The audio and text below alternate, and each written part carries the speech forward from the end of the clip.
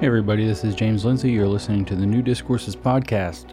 We got to talk about the American Medical Association.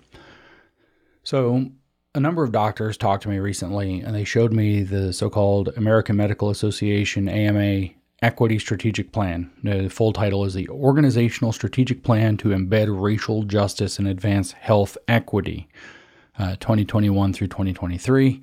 The art is, as you would expect, a bunch of people who are completely faceless, who you can see their race and sex, and that's about it, all over this thing. And what is health equity? Health equity is the short version is that it's medical Lysenkoism. So this is specifically around racial justice as the vehicle to achieve health equity, or to advance, not achieve, health equity, which is medical Lysenkoism, which is the application of Marxist theory to a science, in particular a science that we depend upon for life. It could be agriculture. That was the original Lysenko. This is medical Lysenkoism. We have our own problems in farming.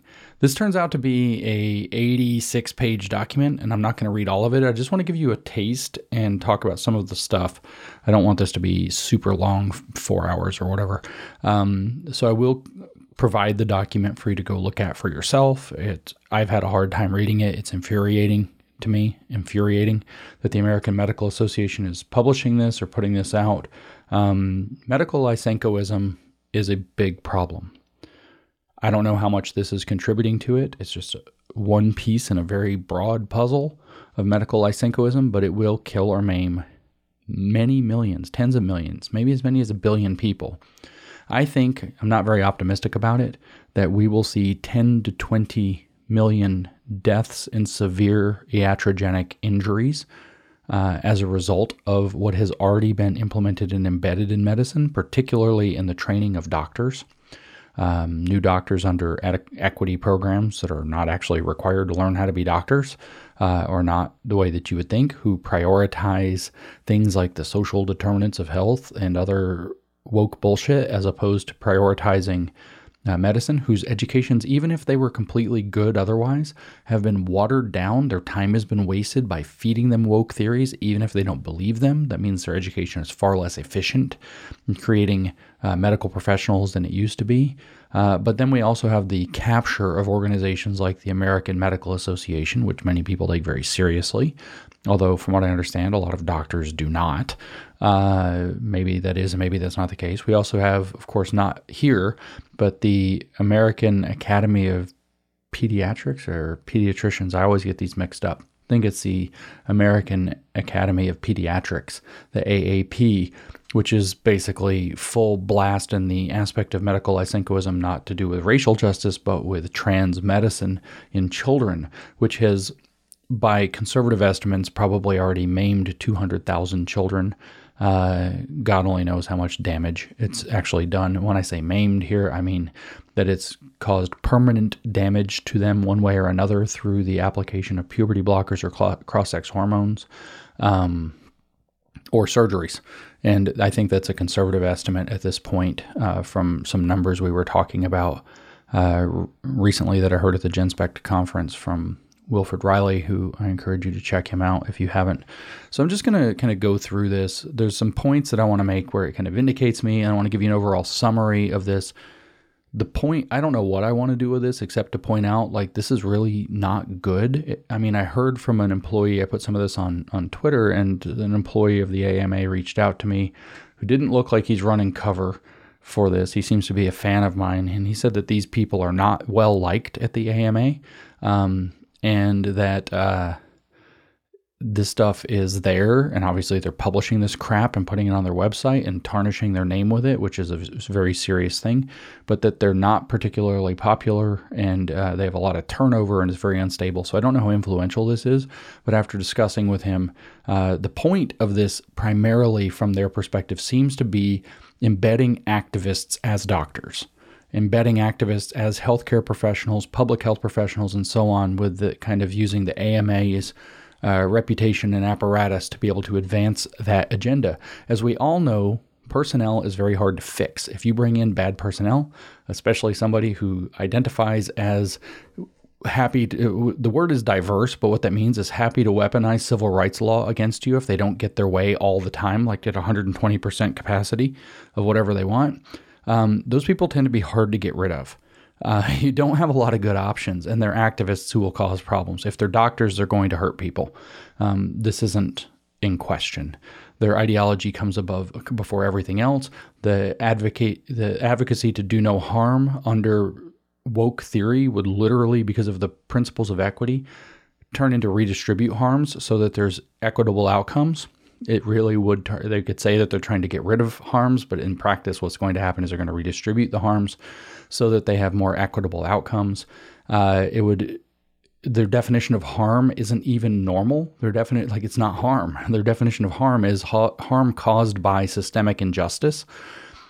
And that's the only legitimate harm. And therefore, when they say do no harm, they mean eliminate systemic injustices, kind of no matter what the cost. This is always how these ideological takeovers or Lysenkoism of sciences work out.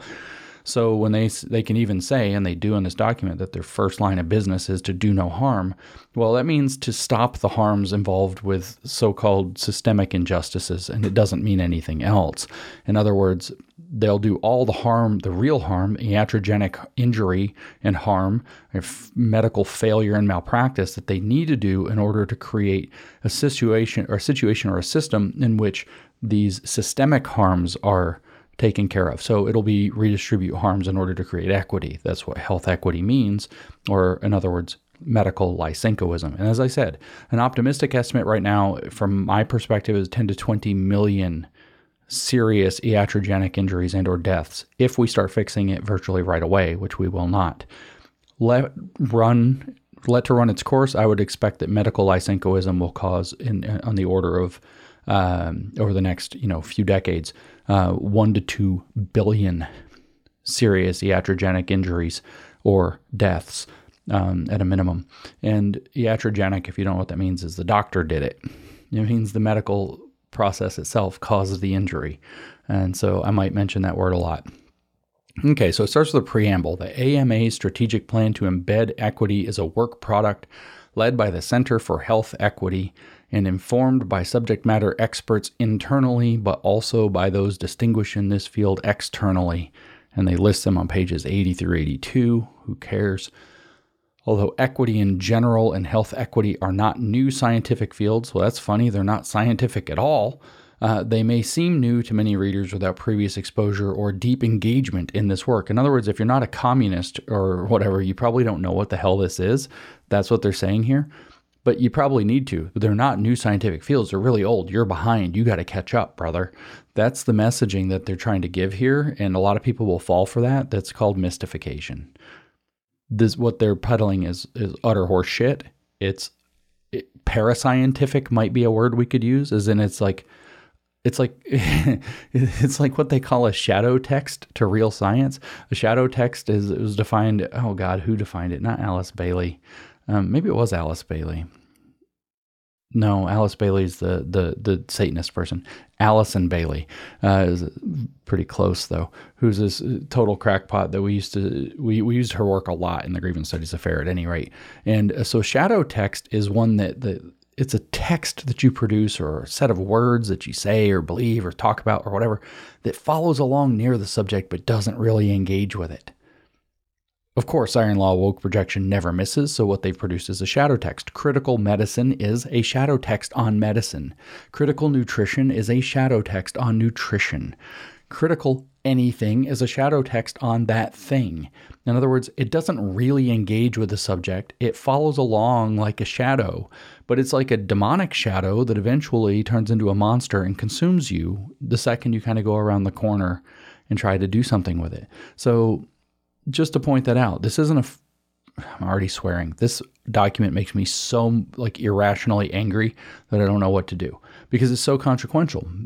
It's so stupid that people fall for this. Actually, it's so frustrating that people still fall for it. And literally millions of people, tens of millions or more, will be injured or killed as a result of implementing this crap. The people that are in charge of this are doctors.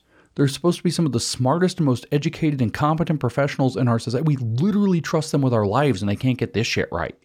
Like, oh yeah, equity. Oh, it's a new science. It's not a new science. And oh, I'm behind. It's a science.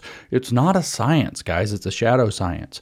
It's a parascientific enterprise that is meant to colonize you from within. And that's what this actual document is about, is setting up the parameters of colonization of medicine in order to shove ideology where it doesn't belong, which will result in the deaths of millions, minimum, if we start fixing it now, because we are really far into this catastrophe.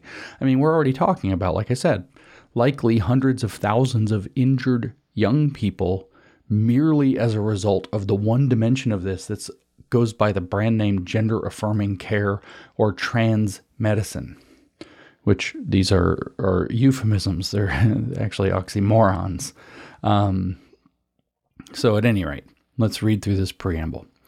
As with other scholarly domains, stop. No, you are not a scholarly domain.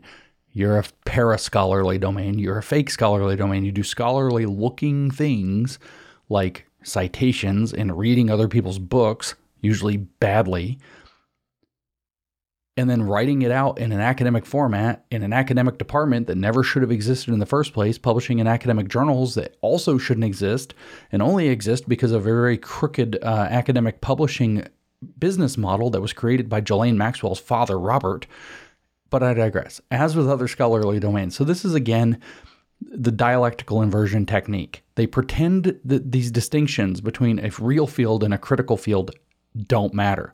You're doing scholarship, we're doing scholarship, it's all scholarship. As with other scholarly domains, the field of equity has developed a parlance, which, fuck these people, God, I'm already cussing.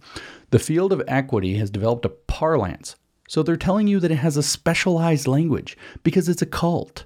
They have esoteric meanings for their words, and that's what the first whole chunk of this document's about. Many pages talking about how they misuse words on purpose. They don't say it quite like that, but that's what it is. As with other scholarly domains, false, the field of equity has developed a parlance which conveys both authenticity, precision, and meaning. Okay, first of all, those are three things, not both. Both authenticity, precision, and meaning? No, all of. God, these people are supposed to be telling doctors how to freaking reorganize medicine? Both? It's the first sentence, guys. The first sentence, like really. But no, it doesn't convey authenticity, but especially precision or actually meaning.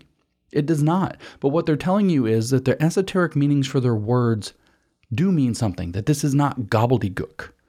They're not just writing down jargon. The jargon is operational. Every woke word conceals an agenda. I've said that many times. Just as the general parlance of a business document varies from that of a physics document, so too is the case for an equity document. So yet again, the dialectical inversion. Business documents use specialized language. Physics documents use specialized language. But the thing is those documents use language that's very clear in what it means. An equity document uses specialized language, so it's the same, right? No, it's not the same. It's actually different because the words that they use are mostly everyday words that are repurposed to mean something specialist when put into application by the activists. It's an esoteric cult meaning. Consequently, they say, as one would expect, the parlance of equity is manifest in this plan. In other words, they're telling you this document is filled with coded language. That if you can't read communist speak, if you don't read woke, you will not understand what you're reading here, and you'll go along with it because you've been mystified by it. One example of this, they say, is the use of the invocation-like recognition of, quote, land and labor acknowledgement as exemplified by the italicized statement that appears on the next page. Invocation-like. They're also admitting that it's a cult religion. It's not invocation-like. It is an invocation.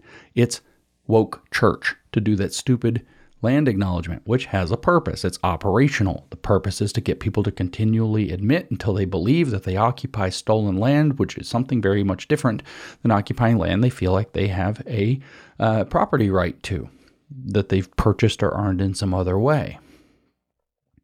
It is common that discussions in the field of equity begin with the recognition that our current state was built on the land and labors of others in ways that violated the fundamental principles of equity.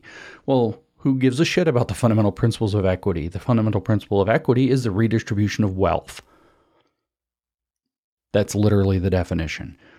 The definition of equity is an administered, so there's your bureaucracy, an administered economy in which shares are adjusted so citizens are made equal. Who gives a rat's ass if we got our land and labor by means that don't stand up to communism?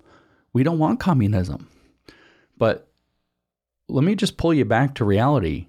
Did you forget that we're talking about an American Medical Association document because they haven't talked about anything remotely like that yet? All they're doing is pimping their own cult religion. This could be the book by Sensoy and D'Angelo, Is Everyone Really Equal?, imported into medicine, the one that actually was the book that opened my eyes in the first place. I think originally we were talking about it, me and Neil Shenvi, actually, a Christian critic of some of this stuff, we're talking about it as he gave the terminology, as it's the dead body poisoning the well.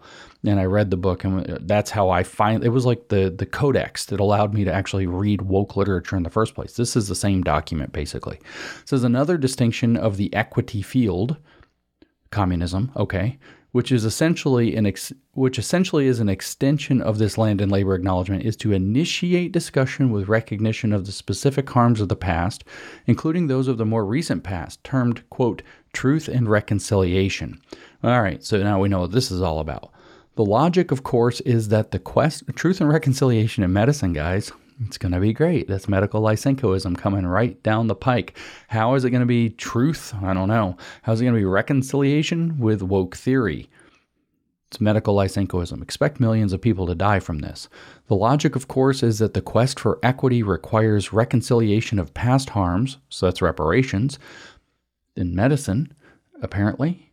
But such reconciliation would be impossible without knowing the truths of the past in the clearest of terms. In other words, Marxist mystification on historical facts.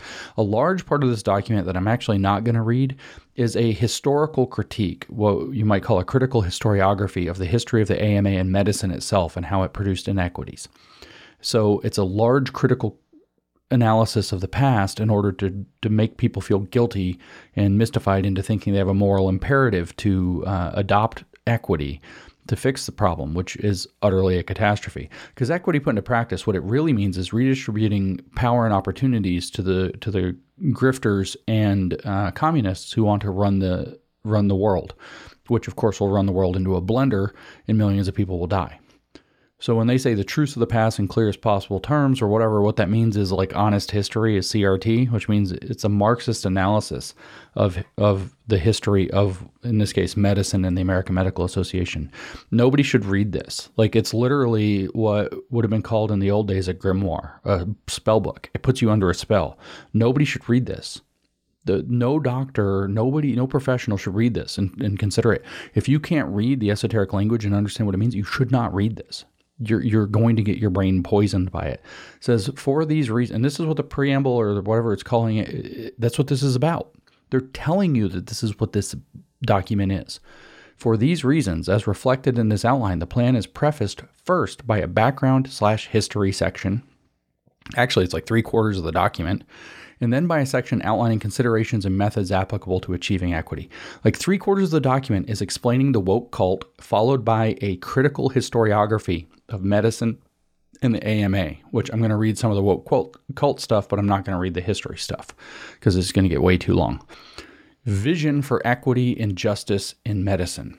It starts with the land and labor acknowledgement, like they said. This is supposed to be invocation-like, which is, I guess, distinct from an invocation. We acknowledge that we are all living off the taken ancestral lands of indigenous peoples for thousands of years. We acknowledge the extraction of brilliance, energy, and life for labor forced upon people of African descent for more than 400 years. We celebrate the resilience and strength that all indigenous people and descendants of Africa have shown this country and worldwide. We carry our ancestors in us, and we are continually called to be better as we lead this work. It doesn't say amen and nay women, but it should. It says in big, giant, bold print, we are all born equal. Health is our human right. Every time you see this in a woke document, it just calls into question the very concept of human rights. That's another topic for another day. Our AMA's Center for Health Equity imagines, of course it imagines, because imagination is primary, because it's a romantic Gnostic religion. It's a world in which, just like with the trans phenomenon, the mind, which is conflated with the spiritual realm as it plays out, particularly in the social, the mind is put ahead of anything else. So we imagine a new way of life. We can't actually articulate a new way of life because the critical theory says that it's not possible to articulate a utopia because it literally means nowhere. It doesn't exist. But what we can do is use critique to criticize those parts of the society that we actually have that we don't like. So we can imagine a world without, it's a negative theology in a sense, a negative cult theology. We can imagine a world without all the problems that they are able to detect using their magical critical theory detectors, and that they're able to denounce in order to, as Frady put it, to announce the possibility of a new world. So our AMA Center for Health Equity imagines a new way forward for the American Medical Association and U.S. healthcare that values people equally and treats them equitably. Well, that's contradictory, bitches. You can't do that. You can't value people equally and treat them equitably. The definition of equity requires discriminating, which means that some people are considered more valuable than others. You have to discriminate for certain people and against everybody else. The only remedy to racist discrimination is anti-racist discrimination. Ibram Kendi instructed us before he got caught giving away the game and changed it in his book, How to Be an Anti-Racist. The only remedy to past discrimination is present discrimination. The only remedy to present discrimination is future discrimination. That is treating people equitably. That's the purpose of being an anti-racist, is to achieve equity. That is treating people equitably. You can't value people equally and treat people equitably. It's not possible. That's why we have an equal protection clause in the 14th Amendment, and we do not have an equitable protection clause in the 14th Amendment. You have to value the historically marginalized, historically oppressed, historically underrepresented, whatever it is, more than you value the privileged, the bourgeois, or whatever the other side is. You have to. It is not possible to value people equally. That's a lie. That's a sales pitch, and that treats them equitably. It's not possible to do those at the same time. This is fraud. We envision a nation in which all people live in thriving communities. Yeah, that's great. Okay, cool. You can envision a lot of things. Where resources work well. Well, you better not manage them then, commies. Systems are equitable and create no harm, nor exacerbate existing harms. Okay, utopia. You envision a fantasy land, but you can't envision it in the positive. You can only envision it through the negative of destroying that which it already exists. We know this. We understand critical theory now. But here's the next point, where everyone has the power. Oh, yeah, like everybody has the power, like it's in the hands of all of the people. And so it's like a people's democratic dictatorship, right? Where everyone has the power, conditions, resources, and opportunities to achieve optimal health, and all physicians, not just the white ones, that's what all means in woke documents. It means redistribution. All physicians are equipped with the consciousness. The first thing they need is wokeness. The first thing they need is to be a cult member. And all physicians are equipped with the consciousness, tools, and resources to confront inequities. To do medicine? No. Skills? No, not there. Techniques? Technologies? No. All physicians are equipped with the consciousness, tools, and resources to confront inequities and dismantle white supremacy, racism, and other forms of exclusion and structured oppression. There's not even a mention of the practice of medicine there, as well as to embed racial justice and advance equity within and across all aspects of health systems. They don't envision a system where physicians can do medicine. They envision a system where physicians can advance the cult. Guess what that means? Millions of dead people at the hands of incompetent doctors who are ideological apparatchiks instead of actual medical professionals. That's what this document is about. This is your strategic plan from the American Medical Association, in case you forgot who's giving you this. In bold, a whole paragraph in bold, so you know it's a big deal. Our bold and necessary path forward, necessary, according to who? You, crazy people, seeks to pivot from ambivalence to urgent action. I thought urgency was a facet of white supremacy culture. Oh, well, it turns out that they're very urgent, but they said that so that we won't be able to call them out. From euphemisms to explicit conversations about what do they want to talk about? What medicine, health care, public health, maybe that's pretty dark. No, from euphemisms, that's apparently what we already do, as opposed to their literal envisioning of a utopia, and misused words where they use a good sounding word like gender affirming care to mean the mutilation of children. From euphemisms to explicit conversations, what do they want to talk about? About power. Of course. Racism, gender, and class oppression, forms of discrimination and exclusion. From passive to specific action. Oh, so there we go. Direct action, communist. Supported by resource redistribution. DERP. Socialism, and infrastructure change. In other words, handing over the power to socialists to run the whole thing into the ground and kill people. From rationalization and good intentions, literally you're describing a fucking utopia, people, to a comprehensive analysis of structures, systems, policies, and practices leading to real improvements and impact. And from lack of accountability to an active embrace of equity as a core mission and strategy. So accountability like what? Like malpractice? Like when you say abuse children by putting them through gender affirming care? No accountability like that. That's not what they want. They want accountability as to whether or not you're advancing an active embrace of equity as your core mission and strategy. In other words, there's going to be accountability as to whether or not you're in the cult. These people are fucking psychopaths. This is the American Medical Association. In recognizing AMA's past and present power and influence in medicine and health, we commit to accountability. Accountability to what? Of what? What did they commit to the accountability for? Better medicine? No, toward the goal of eliminating inequities. In other words, installing socialism. Systematic, preventable, and unjust differences in health for patients, families, providers, and communities. See, their target is to eliminate differences. To eliminate differences.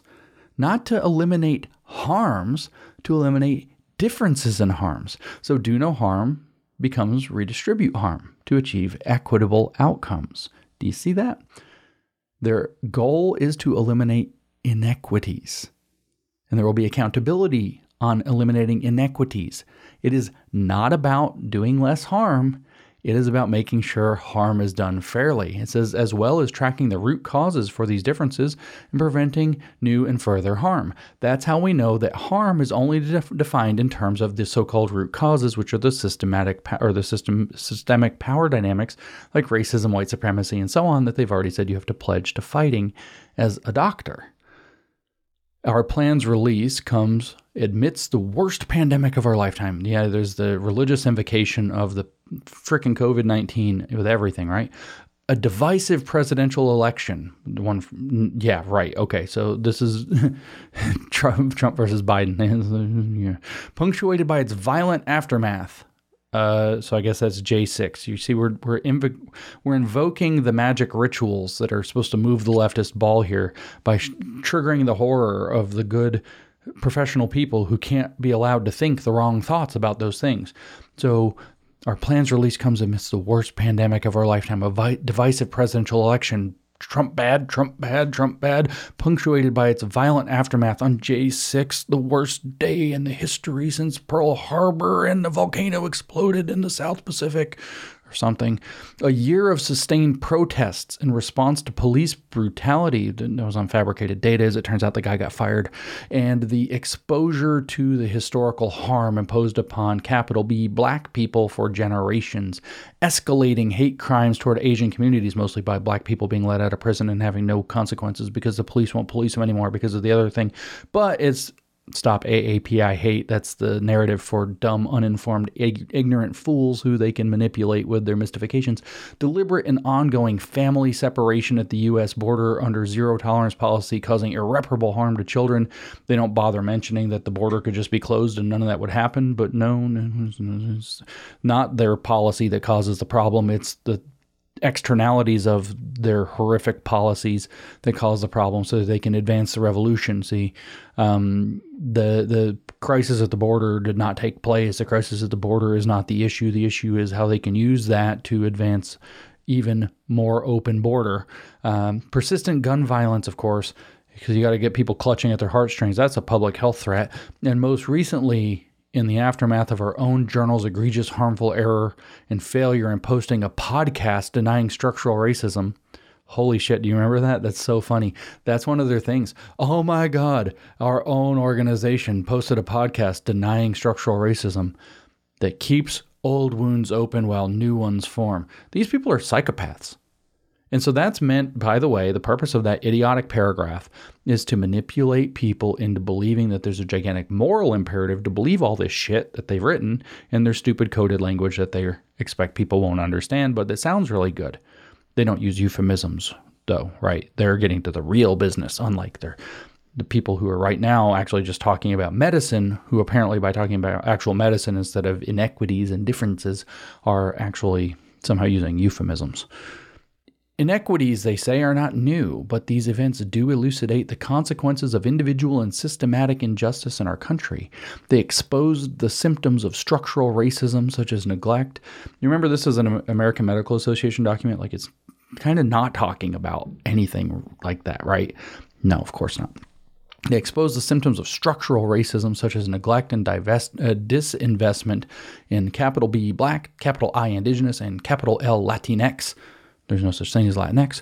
Neighborhoods, forced residential overcrowding, stolen opportunities to build wealth, segregated and inequitable healthcare systems, and chronic over-policing and police brutality, most of which were fictions, some of which are iron law of woke projection, all of which they say have continued to cause harm to emotional, mental, and physical well-being across generations and are reconfirming America's stronghold of false notions of hierarchy of value based on gender, skin color, religion, ability, and country of origin, as well as other forms of privilege.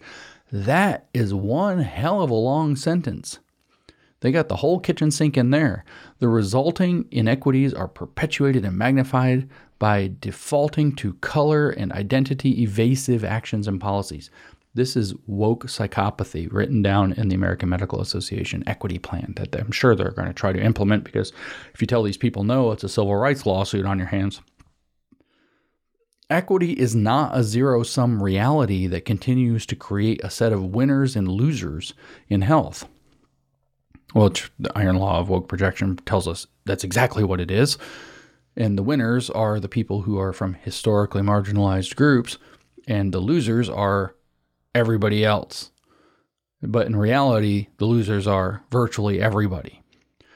This direction forward requires us to gain the knowledge, skills, and behaviors that align with anti-oppressive and anti-racist praxis. At some point, maybe doctors will be allowed to do medicine, but first they have to do Ibram Kendi and Robin DiAngelo bullshit. We must develop a critical consciousness. Could it be more fucking explicit that this is Marxist? So doctors and healthcare professionals need to develop a critical consciousness that seeks truth. Well, that doesn't exist. Critical consciousness literally blends truth and a lie. It literally can't seek truth. It, by definition, fails to seek truth. But we must develop a critical consciousness that seeks truth and acknowledges the historical realities that powerful organizations and structures rooted in white patriarchy and affluent supremacy, such as the American Medical Association, have both intentionally and unintentionally made invisible. So they mention that it's happening at the AMA because they have to turn the thumbscrews on the doctors affiliated with the AMA and the AMA professionals themselves. This is called institutional capture. Achieving optimally equitable solutions, which, that means they're not going to work, requires disruption and dismantling. Equity equals disrupt plus dismantle. That's what I don't remember which legislative committee in the state of Washington it was that Benjamin Boyce exposed. It's like 3 or 4 years ago. They literally said the definition of equity is disrupt plus dismantle, but they can't write it that way because it'll kind of give it away. So they have to figure out this feel-good paragraph of bromides to define equity so that they never actually define it. But it says achieving optimally equitable solutions requires disruption and dismantling of existing norms. So blowing up the existing system, which is going to cause a lot of people to die. Collective advocacy, oh great. And action across sectors and disciplines. Now we go to bold. To move forward, we must prioritize and integrate the voices and ideas of peoples and communities experiencing great injustice and historically excluded, exploited, and deprived of needed resources, such as people of color, women, people with disabilities, LGBTQ+, and those in rural and urban communities alike. In other words, we must include, it says, prioritize and integrate the voices and ideas of people and communities experiencing great injustice. In other words, we have to include radicalized activists. Equity-centered solutions include and are not limited to, so you got to always have an open checkbook. A blank check has to be written to yourself in order to put this, so that if you were to meet even most of or all of their so-called demands, they would say you didn't do enough. So they include but are not limited to ending segregated health care that is reinforced by payer exclusion, establishing national health care equity and racial justice standards, benchmarks, incentives, and metrics. Okay, so racially prioritized medicine. End the use of race-based clinical decision models, including calculators. That's probably going to kill black people who have, or somebody, whichever number. They're going to pick a set of numbers that doesn't apply to everybody because people turn out to be genetically different. Ensuring that augmented intelligence, AI, is free from harmful biased algorithms. That means they're going to try to control AI and make it woke.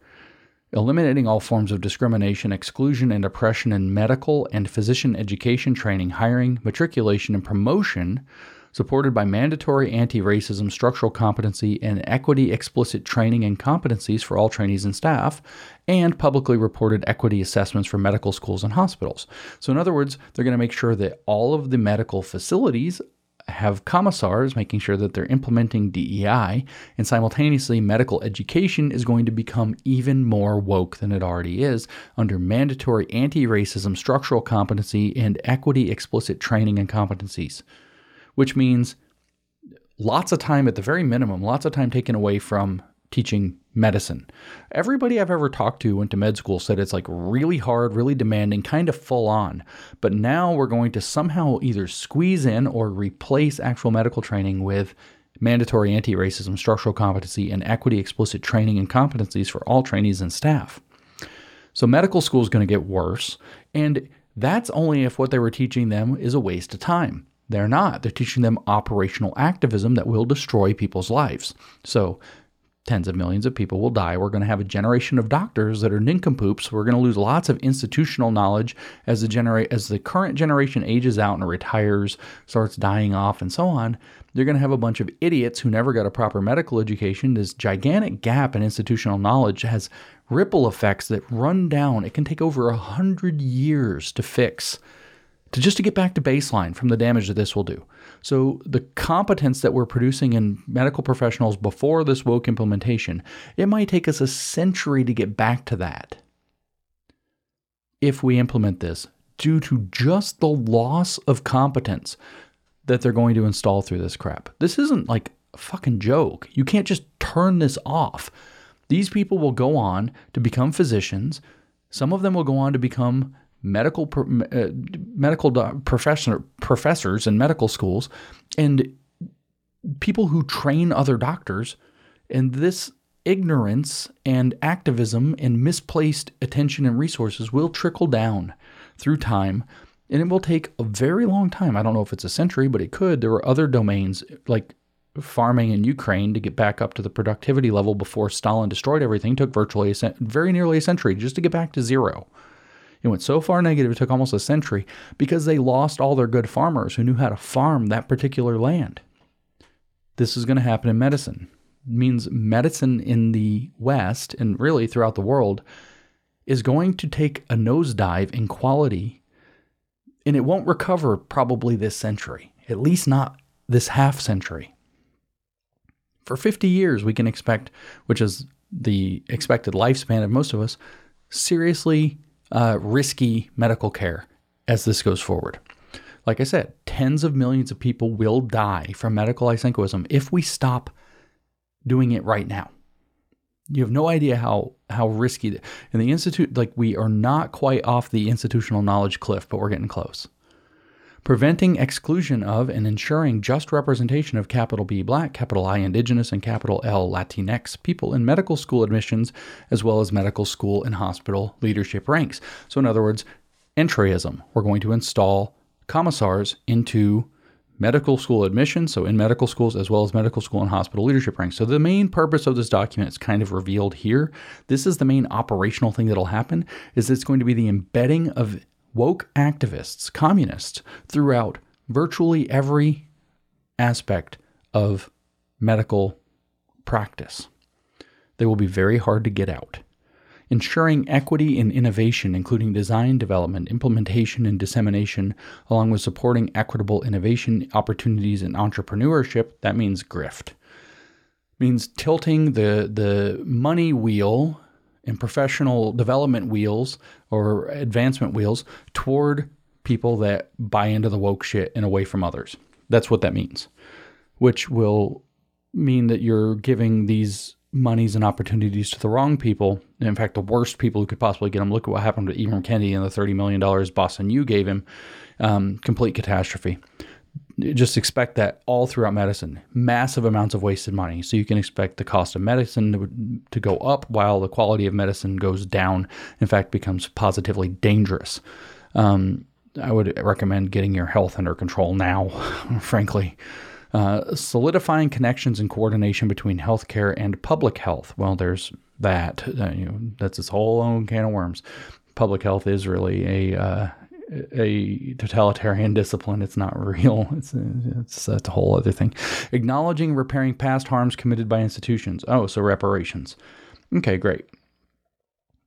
This strategic plan outlines our vision and conviction to become a sustainably diverse, multicultural, anti-racist organization, in other words, communist, that advances equity and justice, in other words, communism, contributes to improving outcomes and quality in healthcare. Unlikely. Just not going to happen. You don't have the skills, I'm sorry. Encloses historical and contemporary inequities in health. In other words, first, reparations, and second, closing inequities means closing differences, which means redistributing harm. First, redistribute harm. That'll be the new motto in medicine. This plan represents one step in a much longer journey that reorients our American Medical Association and healthcare around equity, which is, once again, an administered economy in which shares are adjusted so that citizens are made equal. Finally, we must operate with the urgency of now. Oppression, exclusion, and racism harm and kill, sapping our society of its full potential in all corners, and especially in health. In bold, we cannot do this alone. We welcome others to join us, as we will join you. Communist cult. Okay. And then there's a quote from Grace Lee Boggs, human rights leader, activist, and daughter of Chinese immigrants, seeds of change, probably a communist. These are the times to grow our souls. Each of us is called to embrace the conviction that despite the powers and principalities bent on commodifying all our human relationships, we have the power within us to create the world anew. So either a communist or a communist defector that they have actually co-opted. So the executive summary of this thing. The American Medical Association is the nation's largest professional association of physicians. We are a unifying voice, and we are not with this shit, you're not. And we are physicians' powerful ally in patient care. No, not for long, not given this.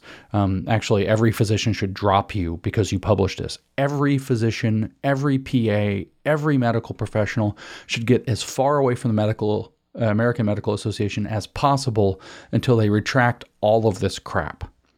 I'm telling you, tens of millions of people will die as a result of this. Not this particular document, this movement in which this document is embedded. You should get as far away from that as you possibly can. Get as far away from the AMA as you possibly can. Fulfilling our AMA's mission to, all bold, to promote the art and science of medicine and the betterment of public health, bold is over, requires an unwavering commitment to equity. No, it actually doesn't. It requires exactly the opposite. And a comprehensive strategy for embedding racial and social justice within our organization and domains of influence. So there you go.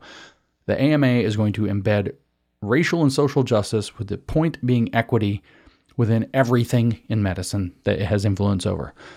Advancing health equity through our AMA's efforts entails a dedicated, coordinated, and honest approach. Well, you might get dedicated and coordinated, but you're not going to get honest. From what I hear, this department has so much turnover, it's probably not very dedicated or coordinated either. It's just kind of monomaniacal and zealot because it's a cult. It recognizes the harmful effects of our past and targets the systemic inequities in our healthcare system and other social institutions. It's so boring to read this again. It's unbelievable any institution's publishing this crap as copy pasta at this point. And it charts a path toward a more promising and equitable future for all. Well, there's no such thing as more promising, equitable future. That's utopian talk.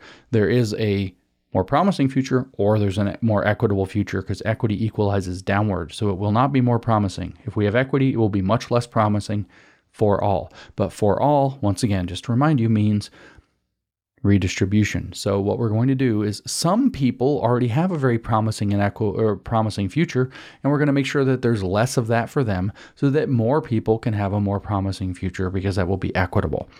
In other words, redistribution of opportunities that will directly cause harm. Redistribute harm. Not do no harm, redistribute harm. This is the AMA's first strategic plan dedicated to embedding racial justice and advancing health equity. It should be the last one, and it should go straight in the frickin' garbage. It should be deleted. They should actually own up to it and repent. But that being unlikely, maybe they should just pretend it never happened and hide it and move away from it as fast as possible. The origins of the strategic plan date back to the AMA's annual House of Delegates meeting in June 2018. In this meeting, the time-limited Health Equity Task Force, appointed by the chair of the AMA Board of Trustees, presented to the AMA House of Delegates Board Report 33, A18, a quote, plan for continued progress toward health equity.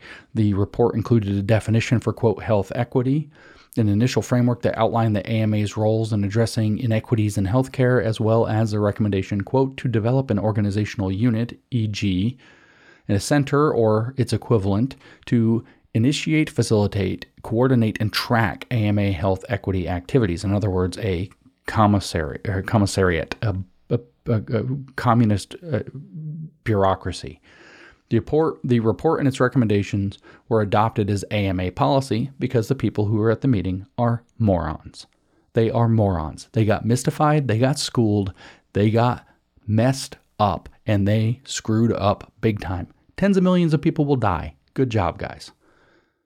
In April of 2019, the AMA launched the AMA Center for Health Equity with the hiring of its first Chief Health Equity Officer. The AMA Center for Health Equity is charged with identifying ways to dismantle racism in our healthcare system, as well as facilitating, strengthening, and amplifying the AMA's work to eliminate health equities rooted in historical and contemporary injustices and discrimination. Just remind you, the definition of equity requires discrimination. So they're not really against that. With the input of many, both inside and outside of the AMA, this strategic plan serves as a 3-year roadmap to plant the initial seeds for action and accountability to embed racial justice and advance health equity for all of our years to come. We will initiate and aggressively push toward the following 5 strategic approaches.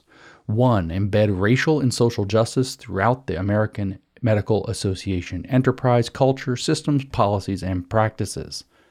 That will include building the AMA's capacity to understand and operationalize anti-racism equity strategies via training and tool development, ensure equitable structures, processes, and accountability in the AMA's workforce, contracts, and budgeting, communications, and publishing. In other words, building a vast bureaucracy in order to make sure that the cult's logic is put into everything, including personnel.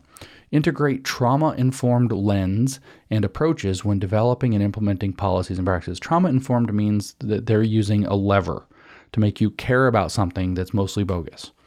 Assess organizational change, culture, policy, process over time. Assess organizational change, right? So they're going to make sure that they actually are transforming the culture, systems, policy, and practices of the American Medical Association to become increasingly in line with the cult. That's why when the guy advised me that this is small and people don't really like him, it's still there and the cancer spreads. This is a metastatic cancer hiding inside the American Medical Association.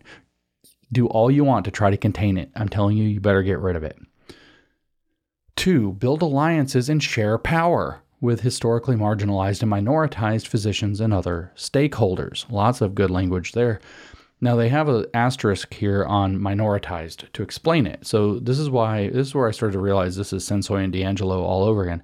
Minoritized groups are those that belong to a group or population that has been historically considered a minority by what they are not, and the lack of some characteristics by those in the dominant category. This definition, as opposed to minority, emphasizes the process of minoritizing others relative to these socially defined criteria that oppresses groups based on a given social standing, like race, ethnicity, immigration status, primary language, amongst others. Has a similar marginalized groups are those that have been traditionally underserved and excluded. Marginalization occurs through a process of social, economic, and educational deprivation through intentional disinvestment and exclusion of members of a particular group relative to socially defined criteria and conditions such as age, gender, sexual orientation, disability. Groups can be both minoritized and marginalized based on different circumstances, and individuals may belong to more than one of these groups and be multiply minoritized and or marginalized. Okay, so what they're saying is that there are a set, if we might use Marx's language for it, that there's a set of historical processes that would define the classes that they're in, and some of these have been oppressed and exploited and alienated from their true selves by the process of minoritization and marginalization, blah, blah, blah.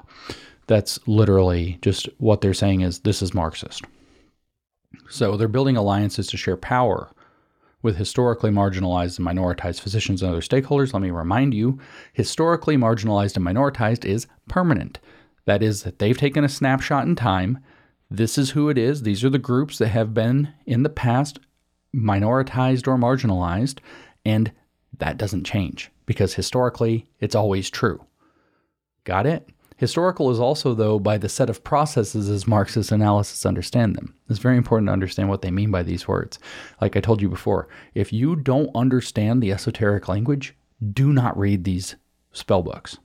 It says, how will they do this? Develop structures and processes to consistently center the experiences and ideas of historically marginalized and minoritized physicians. Those include women, LGBTQ+, people with disabilities, international medical graduates, Black, Indigenous, Latinx, Asian, and other people of colors. They will also establish a coalition of multidisciplinary, multisectoral equity experts, commissars, in healthcare and public health to collectively advocate for justice in health.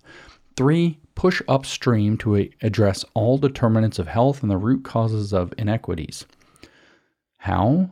Strengthen physicians' knowledge of public health and structural social drivers of health and inequities, in other words, medical Lysenkoism. Empower physicians and health systems to dismantle structural racism and intersecting systems of oppression. So you're not treating disease anymore. You're really going to treat the whole social environment that they're in.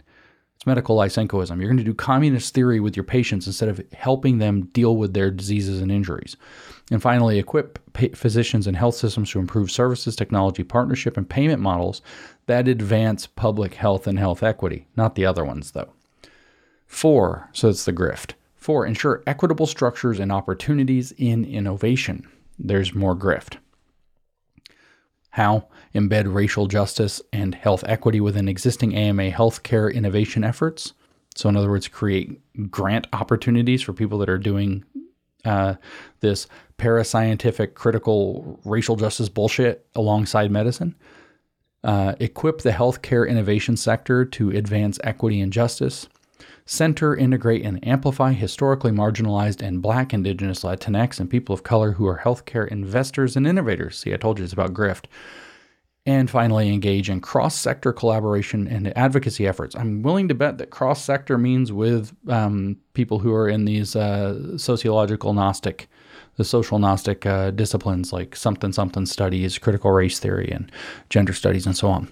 5, foster pathways for truth, racial healing, reconciliation, and transformation for the AMA's past. In other words, you were bad in the past, so therefore you're going to give us all the power now, and we're going to use it to get what we want. How? Amplify and integrate the often invisibilized narratives of historically marginalized physicians and patients in all that we do. Standard tactic. Quantify the effects of AMA policy and process decisions that excluded, discriminated, and harmed.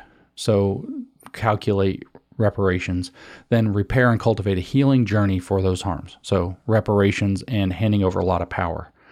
It says, we will have a great focus on embedding racial justice and equity across the American Medical Association's other strategic arcs of removing obstacles to patient care, preventing chronic disease, confronting the nation's greatest public health crises, and ensuring optimal health for all. For all means redistribution. As a national leader in healthcare, hopefully not after this, frankly, it is incumbent on us to lean into our influence and play a more prominent role in the current national reckoning on our equity and justice, both by using our existing assets, relationship, training platform, program, advocacy, communication, and marketing infrastructure, and creating new assets as levers for change. They don't want to create anything or take what there is to do something productive with it. It's all to make levers for change. This is what I've said repeatedly. Communism doesn't know how. What does communism know how to do? It knows how to seize the means of production and use them as levers for change. In other words, to install more communism. That's all it knows how to do.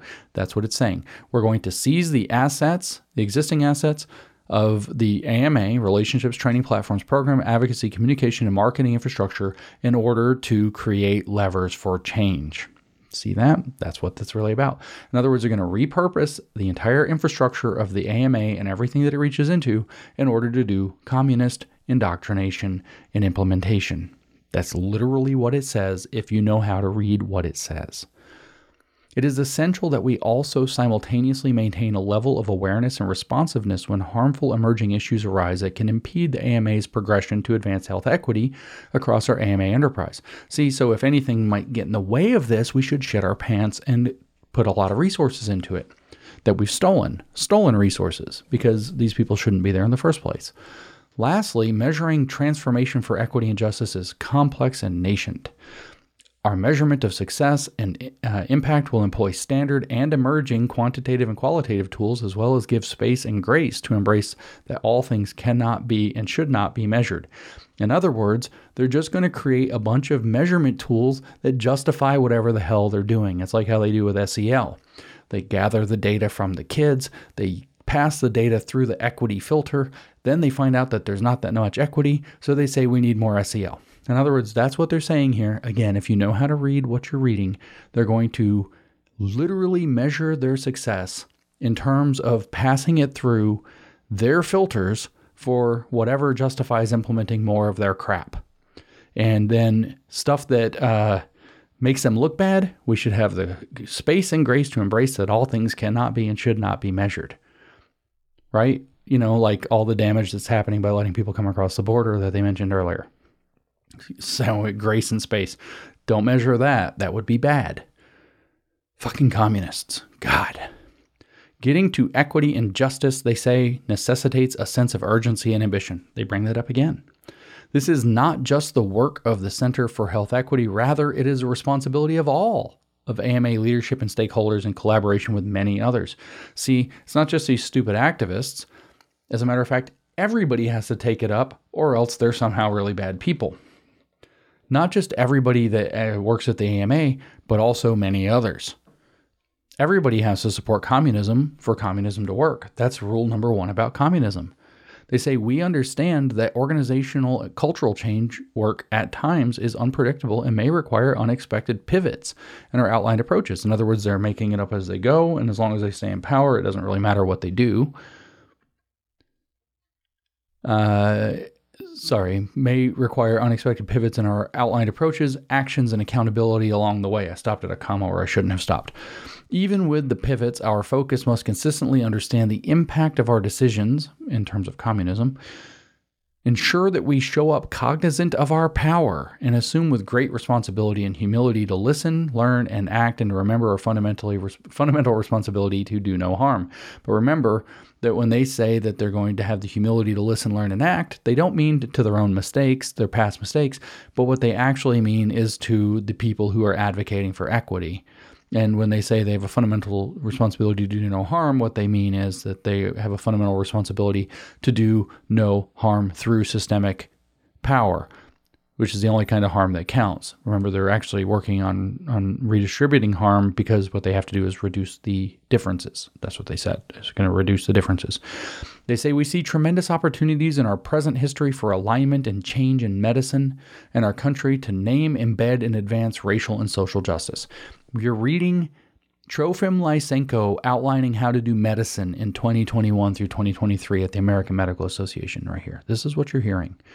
Therefore, capitalizing on these, quote, open doors in medicine and government is imperative at this moment. History tells us that windows of opportunity for structural, institutional, and systemic change for racial justice close as political pendulums swing. In other words, they know they done pissed everybody off, and they better implement a lot of stuff that's hard to undo while people will let them. Thus, the people that adopted this stuff really screwed up. Since the doors right now are open, we all, not just historically marginalized physicians, must push as fast and as far as we can. In other words, their goal is to embed as much medical Lysenkoism under the brand name of health equity as they possibly can into medicine in every aspect of culture and structure and in personnel, students, education, as they possibly can while they have the chance, knowing they're getting that chance taken away from them as soon as people wake up. They then offer a quote from Montague Cobb, MD, former president of the National Medical Association and founding editor of the Journal of the National Medical Association. The generation to which the present writer belongs may be likened to the offensive linemen on a football team. They have to get rugged, tough, and determined. They get banged and battered. Their job is to make holes for the fast backs to run through. If the backs are not there, the holes close up. Even when the backs are there, they have to fight their way for all yardage gained. So it is for young, capital B, black physicians today. So you get the idea. Section 1. Oh, I told you we're not getting very far in this. Background and history. Now, I do actually want to talk about this part, and I'm going to do a lot of skipping, so don't fret. Getting on the same page, an equity primer. Understanding that we all come to equity and justice with potentially different life experiences and levels of understanding, another invocation, I think, of the existing historical context, evidence, theory, and practice, Marxism. This section grounds our members and readers in common definitions, concepts, and frameworks. That right there, by the way, was a key. That right there, it's literally called a key. In an esoteric writing, they give you a key. They tell you how you're supposed to understand stuff. So when they said existing historical context, evidence, theory, and practice, they said, by the way, you need to read this as a Marxist. That's literally what they're telling you, but you have to know how to read it. This primer, they say, is not exhaustive, but rather more of an introduction. In other words, they have an open door to continue putting as much more bullshit as they can get away with as they go. Their work is never done because you're never going to get to communism. We recognize, they say, that there are other useful and valid ways to explain the concepts that follow and that language evolves over time. That's seriously suspect. But they're telling you that they've changed the way words mean and that they'll change the way words mean more later if they need to. We encourage further investigation, engagement, and reflection to expand one's knowledge. That's another reminder, investigation, engagement, and reflection, that you're ultimately dealing with a dialectical process. Whether it's Hegel or Marx doesn't really matter. A process of transformation and change, not actually figuring out how to frickin' do stuff or save lives or do medicine well, treat patients, nothing. It's change. It's all about change, change, change. So equality, equity, and justice definitions. And this is the part that I wanted to read from the definitions because it vindicates the hell out of me, frankly. While we philosophically have intrinsic and, quote, equal value, resulting from our shared humanity, it is the lottery of birth that arbitrarily defines the conditions, environments, and opportunities that largely shape our life experiences and outcomes. So what they're saying is, and it's in scare quotes, that yeah, we're all equal, but no, we're not. And the reason we're not is because of systems of power. In fact, they say, we operate in a carefully designed and maintained system. There's your demiurge controlling everything, that normalizes and legitimizes an array of dynamics. It's so complicated, only these people can understand it. Historical, cultural, institutional, and interpersonal. Over time, that routinely advantage white, also wealthy, hetero, able-bodied, male, Christian, and U.S.-born people at the expense of Black, Latinx, indigenous people of color, also low wealth, women, people with disabilities, non-Christians, and those foreign-born, and that is currently reinforced by the policies that are blind to power, political and financial imbalances, and realities. They're blind to the power imbalances and the realities of systemic power that only they and the cult can see because they have the secret gnosis that tells them what it means. So here they define equality, equity, and justice. And It's exactly what you think it's going to be. What I've said in the past is that they hate equality because it's a conspiracy theory that people are equal that will then keep them from doing the activism for equity. And then so equality is false equality. Equity is better equality that arrives through the redistribution of shares and opportunities. And justice is the equivalent of, if equity is like socialism, justice is like communism. It's when the socialist system becomes automatic, it becomes communist. And in fact, what they tell us here is that justice is when equity becomes self-reinforcing. So equality. Equality as a process means providing the same amounts and types of resources across populations. That's not actually what equality means, but they have to misdefine it so they can say how unfair that is. Seeking to treat everyone the, quote, same ignores the historical legacy of disinvestment and deprivation through the historical policy and practice of marginalizing and minoritizing communities. It has generated unequal society that traces back prior to the founding of our country. What equality means, instead of providing the same amounts and types of resources across populations, is that you don't make discriminatory judgments in how you're going to allocate resources. Okay? It doesn't mean giving everybody the same. It means exactly what they're going to try to pretend equity means. Through systematic oppression and deprivation from genocide, they got to pull the heartstrings, forced removal from land and slavery, indigenous and black people have been relegated to the lowest socioeconomic ranks of this country. There's so much this is where they marry truth to a lie, because there's so much bullshit mixed into facts that are actually kind of real there that it's impossible to have a realistic and intelligent discussion about this. I recommend to the reader or listener that they look into Thomas Sowell about stuff like that. The ongoing xenophobic treatment of undocumented brown people, you mean border jumpers, and immigrants, is another example. Thus, intergenerational wealth has mainly benefited and exists for white families. Yeah, except that literally South and East Asians are outcompeting white families across the board in the United States. That's literally bullshit. But they just redefine South and East Asian people as white in order to make it come true. The, quote, equality framework as applied, by the way, a lot of South and East Asian people are not Christian. Some are, but a lot are not. Lots of Buddhists, lots of Hindus, lots of atheists. The, quote, equality framework as applied also fails individual patients and communities. For example, high quality and safe care for a person with a disability does not translate to, quote, equal care. A person with low vision receiving the, quote, same care might receive documents that are illegible, depriving them of the ability to safely consent to participate in their own treatment. Equality fails when applied to other domains, including language, health literacy, and transgender health. This is idiotic. This is literally idiotic. First of all, I've already covered this in a different podcast, so I don't want to go into it. But equity initiatives actually make sense. They're widely agreed upon in the cases of disabilities. Nobody has a freaking problem with them figuring out a way to print with a larger font, even if it costs a little bit extra resources, so that vision impaired people can read it, or giving them it in an audio form. Nobody objects to this. Nobody objects to handicapped parking spaces. Nobody objects to any of this. But because you know the disability is real, you know that all it is a challenge that prevents equal access to things that can be pretty easily fixed by taking a few steps, which are worth the little bit of extra cost, as opposed to systemic injustices that are out in the Netherlands that are like made up and sound like grifter speak and like race baiting. It's a completely different thing.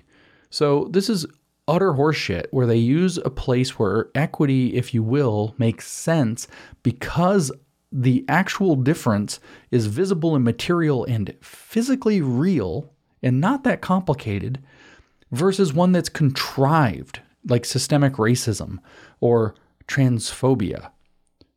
I think that you need to recognize, or these people should recognize, that our medical system is literally bending over backwards in terms of what they call transgender health, to the point where it's maiming hundreds of thousands of kids, giving them absolute malpractice instead of healthcare.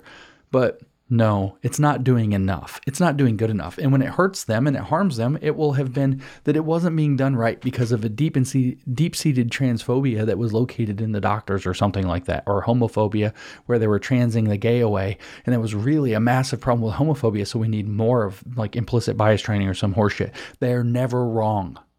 And it's always a justification to externalize blame and advance their own agenda further when they mess up. They say the resulting differences in outcomes among historically marginalized and minoritized populations have been explained away through the myth of meritocracy. Meritocracy is not a myth. You have a great deal. This is a very equal society. If you work hard, you apply your talents, you actually can get somewhere. It is a narrative that attributes success or failure to individual abilities and merits. Damn right it does. It does not address the centuries of unequal treatment. Well, stop crying about them. And you have not been alive for centuries. And I know people who've like lost their legs that are thriving because they figured out how to make a life out of it that's completely new and different. You don't see their thing holding them back. We celebrate stuff like that. Well, not the woke. The woke are pissed because that person's not a woke activist fighting on behalf of some poor me, pity party radicalized project to transform society for grifters. But anyway, it does not address the centuries of unequal treatment that have intentionally robbed entire communities of the vital resources needed to thrive. Yeah, guess what? Shit was unfair. Everybody has the freaking ability to step up. We can just need to start talking about that bluntly. This is just, we've got to be done with this like namby-pamby crap that they use to mystify people into thinking that what they're offering is some kind of a solution to that situation, if that situation even demands a solution at all.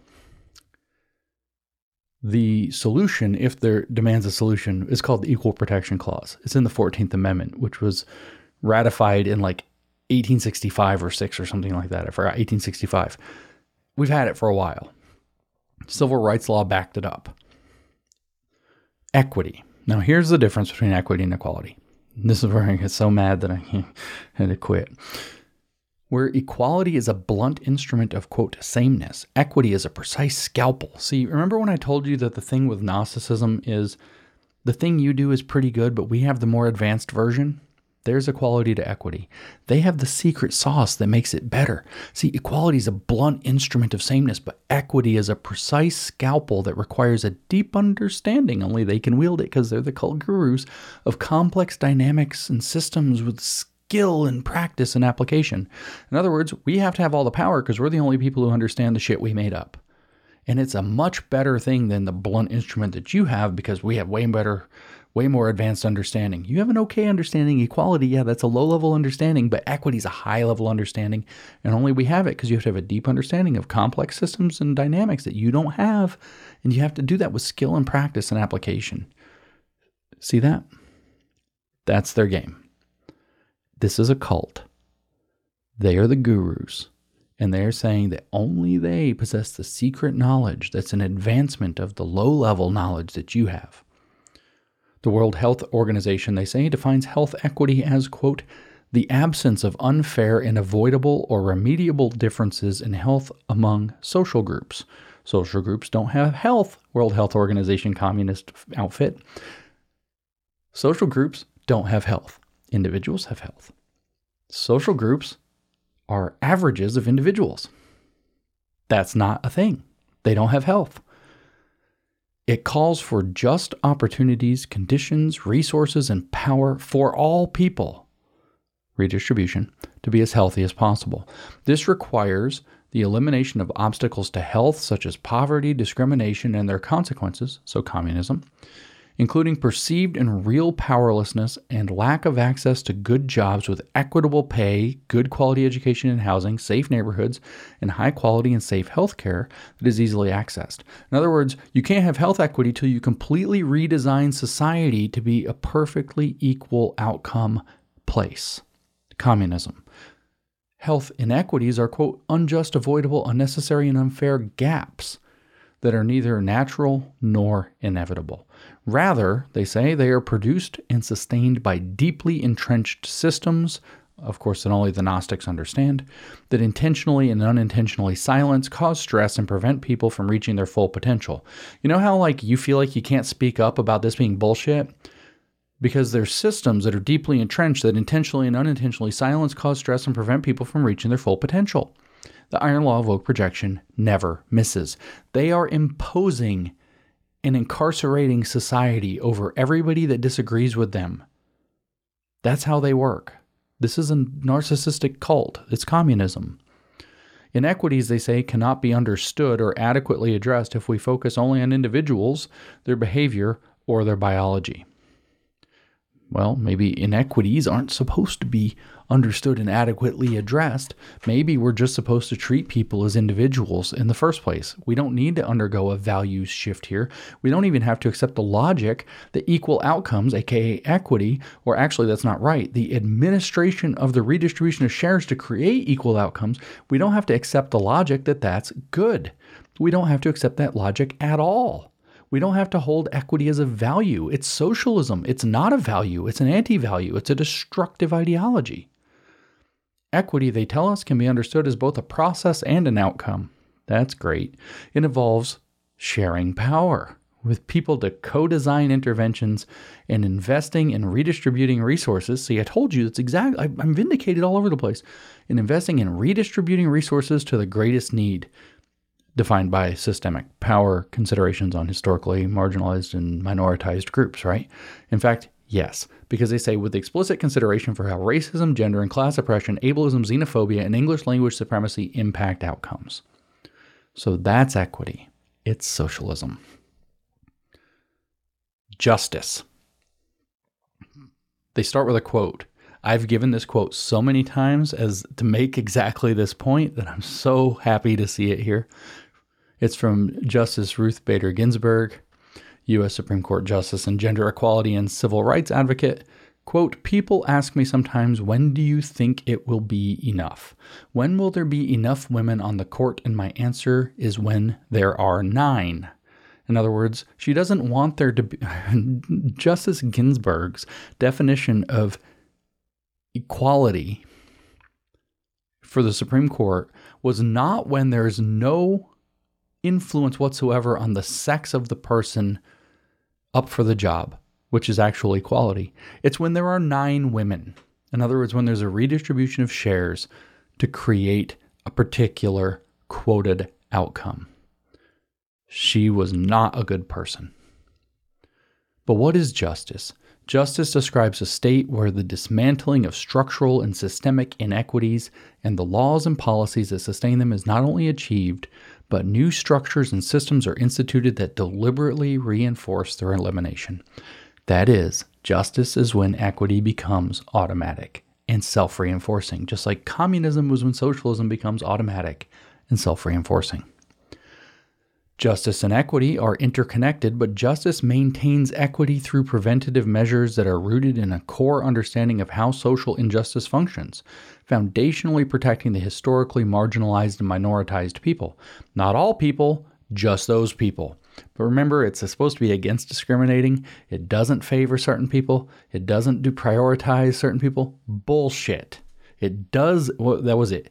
It does value certain people, foundationally protecting historically marginalized and minoritized people more, because their logic of systemic power is that everybody intrinsically values them less, so they have to level the playing field for all people. Which means they have to lower the people that are doing good and raise the people that are doing bad. In other words, they have to discriminate. So in absolute terms, they actually do have to value certain people less and value other people more and implement that through discrimination, which is why you cannot have a fair and equitable system. They say it is an achievable goal. No, it's not. That's projection into their utopia. Justice will never arrive. It will never be good enough. It is an achievable goal that requires a sustained focus, investment, and energy of people in positions of power being accountable to communities they serve. In other words, to the radicalized members of those communities that speak for them. In other words, the communists with the critical consciousness. It, they tell us, necessitates a redesign of our structures. Yeah, of course it does. Policies and practices to deliver the high quality and safest possible conditions that allow for everyone to reach their highest potential and prevent one's identity from determining their course of life. They can't even hide the fact that they actually believe that because of identity politics, everyone can't reach their highest potential without communist intervention. So, I rest my case. I was right all along. People said I was crazy. Turns out I wasn't. I'm not going to continue reading all their definitions, but it really gets intense. Race is a social, not biologic construct. They have a whole bunch about this. They define racism. I'll read a little bit of this, but then they define like a bajillion different kinds of racism. Racism, as defined by Kamara Jones, MD, MPH, PhD, is, quote, a system of structuring opportunity which assigns value based on race, disadvantaging people of color while offering advantages to whites, hindering the realization of the full potential of the whole society through the waste of human resources. In order to center this definition, we must acknowledge the different levels under which racism exists and prevails in our society, structural, institutional, interpersonal, and internalized. We must also recognize, as noted by Lance Gravely, PhD, that racism is interwoven and consists of linked and mutually reinforcing systems that uphold each other: healthcare, housing, immigration, education, etc. So it's not just that we're going to have to change healthcare, we're going to have to change all of society. But their definition of racism is systemic. It's already communist, based on race, disadvantaging people of color while offering advantages to whites. That is their definition of racism. So their definition of racism is racist. They then define racism, structural racism, institutional racism, interpersonal racism, internalized racism, prejudice, bias, intersectionality, and on it goes. They have an entire section here next on social and structural drivers of health and moving upstream. You know exactly what this is going to be. The structural determinant of health equity address the broader issues of the climate, societal norms, macroeconomic, social health policies, and systems of power that shape social hierarchy and gradients. In other words, health equity, or medical Lysenkoism in its better terminology, is actually going to be something that has to reorganize all of society. They have lots of little diagrams with triangles: racial and ethnic injustice, tie into gender sexuality injustice, tie into class injustice, in case you wondered if it was communist. Lots of little pictures. I'm going to try to skip all this, but there's downstream and upstream. There's a stupid parable about the upstream parable. You can read this stupid stuff for yourself. The cliff analogy. It's all so bad. Anybody fell for this who's an actual professional who went to not just college, but went to professional school and graduate school, is really embarrassing. They talk about structural violence. Not going to read that. Then they say, what does it mean for the AMA to center and embed equity? And it says that embedding racial justice and equity at the core of our AMA strategy means that we value all people equally. False. You just said otherwise. And create and sustain an optimal culture that supports effective action and ensures significant impact. So that means that they're going to implement, that's really vague, but they said we will accomplish this by consistently using lenses. So they haven't told you what it is or what they're going to do yet. They just say that they're going to implement their program in a very vague way, because in vagueness, they can do whatever they want.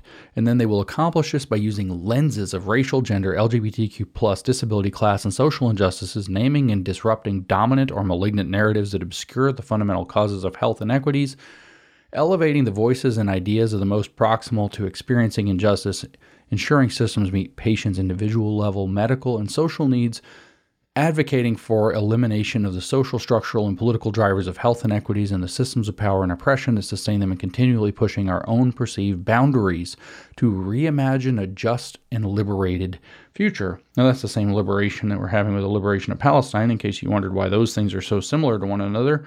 But the fact of the matter is that what they've said is we're going to implement our own communist ideology at the heart of the American Medical Association. So then they go on and say, at the AMA, values and concepts of equity and justice are intended to be meaningfully integrated throughout the enterprise's strategies, practices, programming, policies, and culture. So it's going to get embedded into everything, or it's virtually impossible to take out. Equity via explicit goals and performance metrics is to be visible not just happening, but visible across all domains of management, membership, innovation, advocacy, workforce, contracting, and administrative functions. Thereby, equity as an accelerator will be used to surface and bring together cross-cutting opportunities within and outside of the AMA and to more quickly and effectively drive our work that supports medicine toward a more equitable future, removes obstacles that interfere with patient care, except for the equity ones, of course, and confronts the nation's greatest public health crises. Now, I want to remind you that they said with the football analogy earlier that their goal is to drive as fast and hard and deep as they possibly can right now because they have a limited amount of time because the pendulum is going to swing back on them. So that's what they're going to try to implement. They're going to try to weave this crap into everything so that like I said, it's a metastatic cancer, so that the entire body of the American Medical Association and everything connected to it is so eaten up with this cancer that it can't get it out when they finally get called to account and lose power.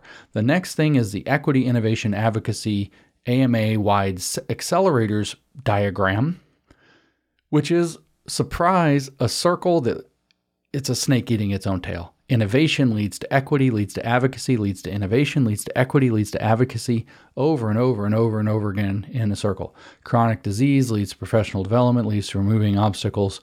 It's literally it's the same circular logic. It's always is. Equity leads to advocacy, advocacy leads to innovation, and that leads to more equity. And then you go around again and you get to more equity, and you go around again and you get to more equity. That's why I said that the entire program, when they do this data-driven stuff they talked about, is going to be designed to create a revolving circle of self-justification to keep implementing more of itself. They've drawn a diagram saying that's actually their goal. Now they do the historical stuff, AMA and equity, a historical record. So this is a critical historiography. It is many pages long. It starts on page 25 and goes many pages where the AMA efforts to advance equity starting on 29. It continues giving an entire timeline of the history down to page 32. So for, what does that work out to? 7-8 pages. They go through 8 pages, I guess, detailing how the American Medical Association and the history of medicine are rife with injustices that they are meant to fix through this is a standard communist trick, a historical analysis of the conditions, blah, blah, blah, which means a Marxist framing of the history to justify why they should have power in the present. Because the only remedy to past discrimination is present discrimination. The only remedy to present discrimination is future discrimination in order to achieve equity. That's literally their program.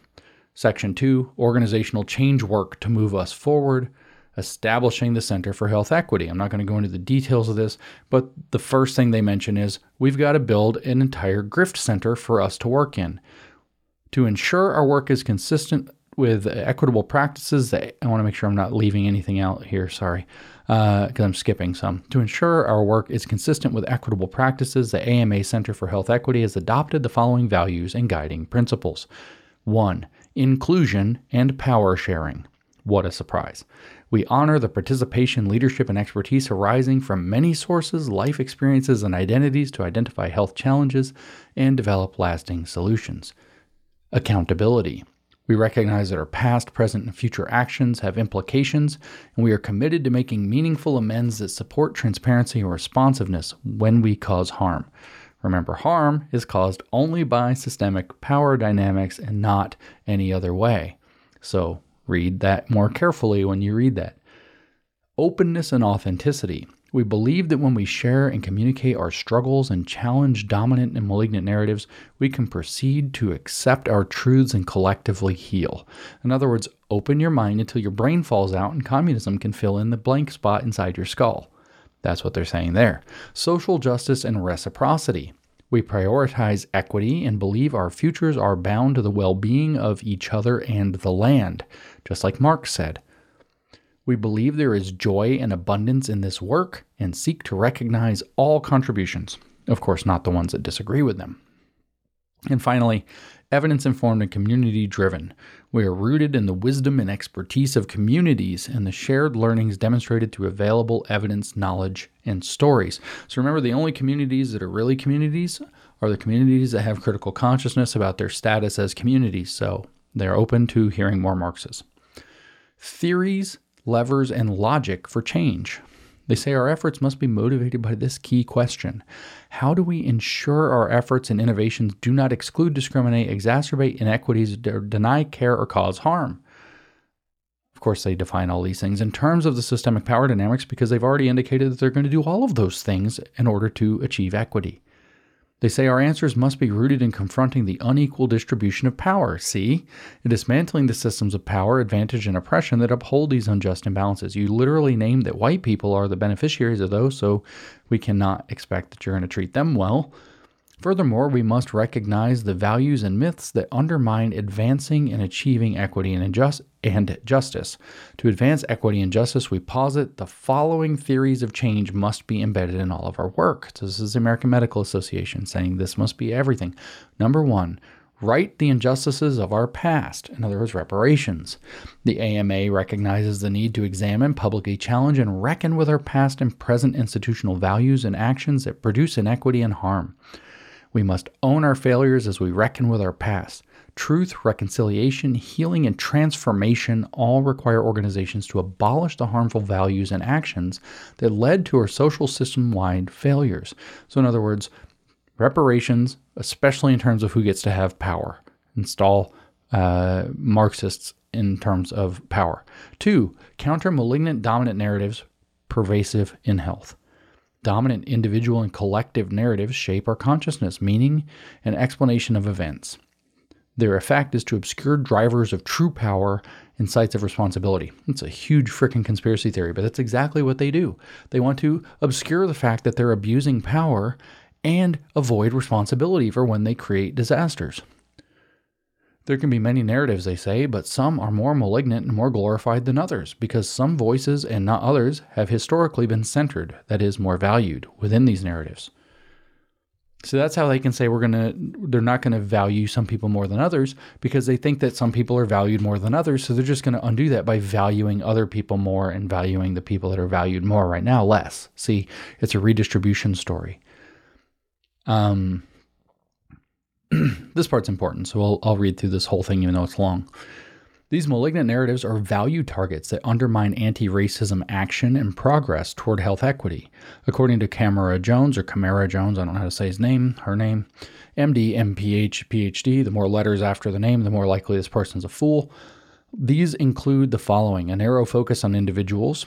It turns out that's who doctors actually treat, is individuals. A historical perspective, that means taking up Marxist analysis, okay.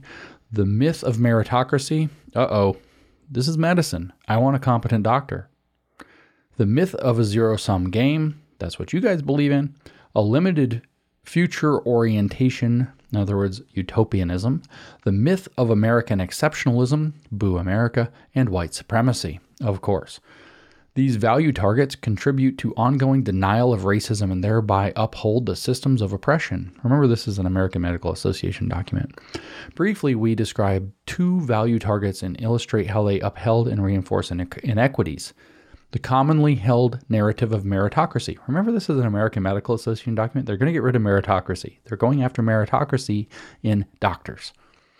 The commonly held narrative of meritocracy is the idea that people are successful purely because of their individual efforts. So a little bit of a straw man there, reflected in sayings such as, quote, pull themselves up by their bootstraps, or, quote, people just need to make better choices, end quote.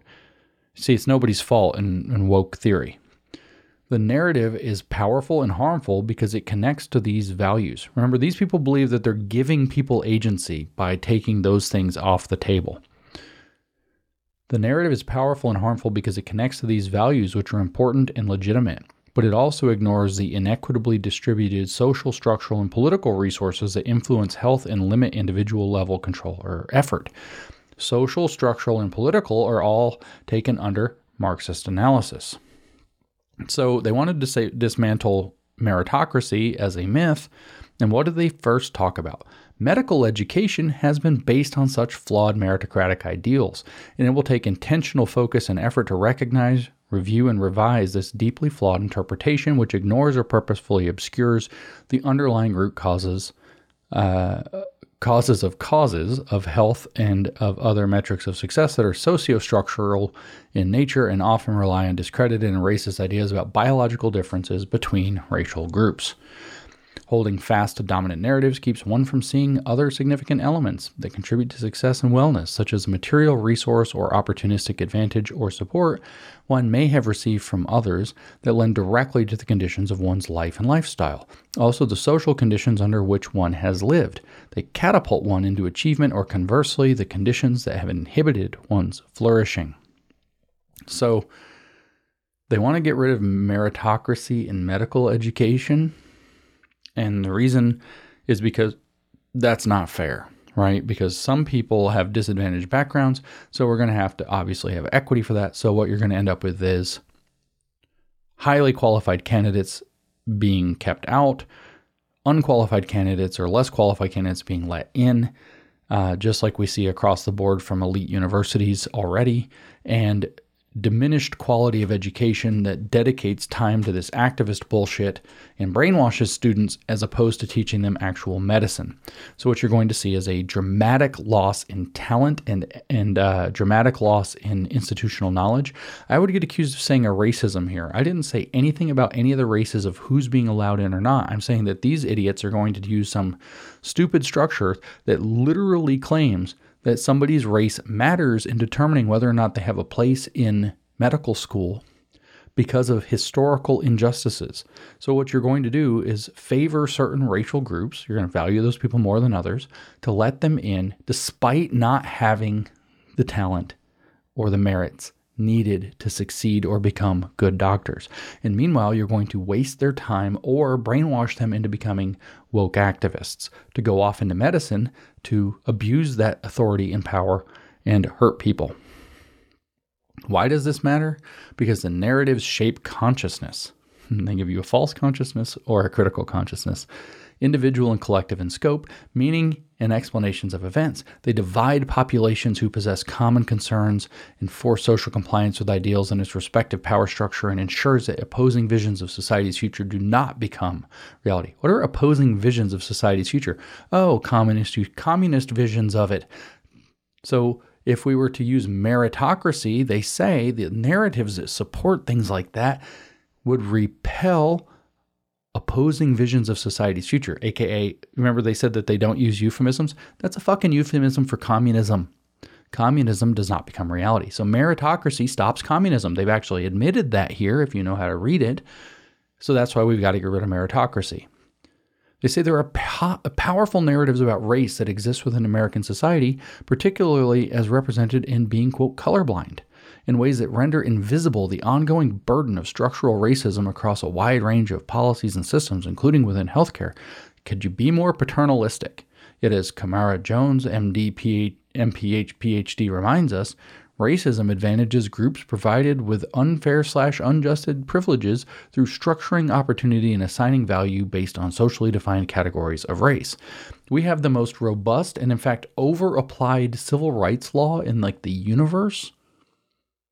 And they still say this.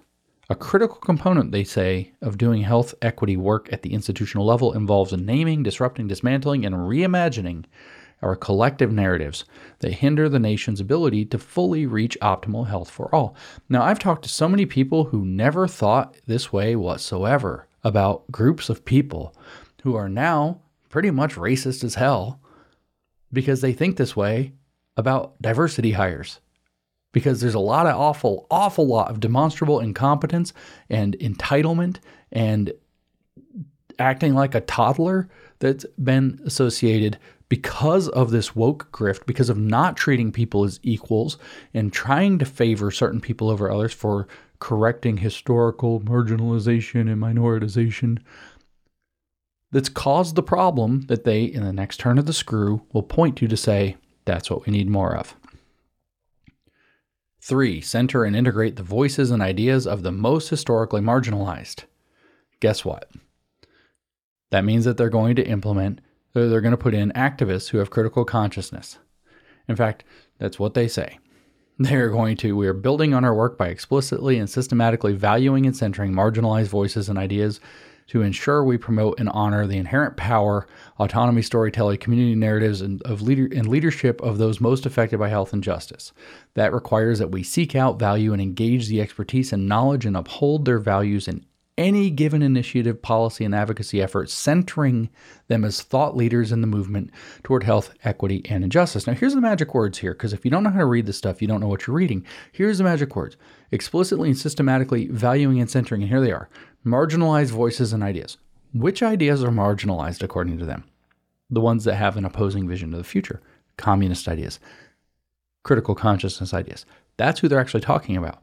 So they're going to center the people who have critical consciousness as thought leaders in the movement toward health, equity, and justice. Who else could possibly do it? Everybody else would be against it because they believe in things like meritocracy, which repels communism, as they said. So they say we must adopt collaborative and participatory approaches and ensure that we use the theories like intersectionality and critical race theory, the tools and approaches that allow us to consistently identify, elevate, and work with marginalized groups in any spaces. Therefore, it is medical Lysenkoism. Lysenko was a communist. This is the same thing in a new context. Lysenko forced it into biology or in agriculture. They're forcing it into medicine. This is medical Lysenkoism. 4, adopt anti-racist and intersectional race and approaches. So we could go through all of this, but you know what that means. They're going to bring in even more anti-racism. Now, anti-racism is the name for the secret, hidden, saving knowledge, the gnosis of the Gnostic cult of CRT. Then, so what they're going to say is that we're going to put Gnostic hidden knowledge in charge of the American Medical Association and what it does. We could go through the details, but you get the idea. 5, embrace public health frameworks of health and act upstream. In other words, hand more power to the public health officials who are literally a bunch of tyrants. It's an excuse for tyranny. Public safety is almost always the excuse for tyranny. We just lived through COVID. You can't trick us on this. 6, implement an inside-outside strategy to organizational transformation. Remember that whole top-down, bottom-up, inside-out? There's your inside-outside part of the strategy. That's cultural revolution. In other words, they're going to infiltrate and they're going to do, it says, trauma-informed responses, resources, resilience, and healing, all the fun buzzwords to more effectively achieve our transformational goals. That's what this is about. But what this is about doing a counter-hegemonic cultural revolution within medicine pushed through the American Medical Association. Guess what they show next?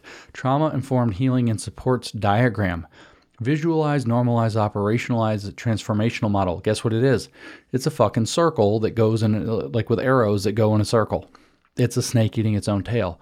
Organize, operationalize, normalize. Organize, operationalize, normalize. In the center, because it's literally Hegel, is visualize, because his was a speculative idealism. So you have an ideal thing that you're visualizing, and in fact, what you're doing is a negative idealism. You're going to visualize the absence of problematics and harms and traumas and all of these terrible things, systemic power. You're going to visualize a utopia without that, and that becomes the reflecting point, the mirror, the speculum. That's the speculative philosophy part.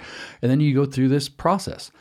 You organize, and then you operationalize, and then you normalize. And when you have some normalization, you take the next step to organize again, operationalize again, normalize again, constantly reflecting off of visualize, which says alignment on a vision and strategic imperative to center equity, uphold the core values that will guide the work. That's what their core, like that's the centerpiece, literally in the center of the diagram. Organize, internal infrastructure and partner with others, operationalize, use health equity tools, use data and metrics to drive normalization. Normalize is build shared analysis and operate with urgency. And after you normalize the new step, you organize, operationalize, and normalize something else. Explicit to this work, they say, is educating, empowering, and mobilizing our AMA membership in advancing equity and justice. In other words, we've got to brainwash every member of the American Medical Association, which is why if you're a member of the American Medical Association, now's the time to quit and tell them why you quit. Do you hear me? I didn't stutter. I don't care what benefits it gives you. They're all corrupt. Now is the time to quit and tell them why you quit. If they correct themselves, you can go back. You can give it as an ultimatum. If they don't correct themselves, you are saving yourself by getting as far away from this as you can. It is corrupt. You stay in this for whatever benefits it seems to offer you. You are corrupt. You don't deserve to be a doctor. Get out of the American Medical Association now. says, understanding that the AMA has long been a powerful voice and leader across the broad fields of medicine, this recognizes a potential that the AMA's own commitment to equity and justice must work to influence and transform medicine at the sector level.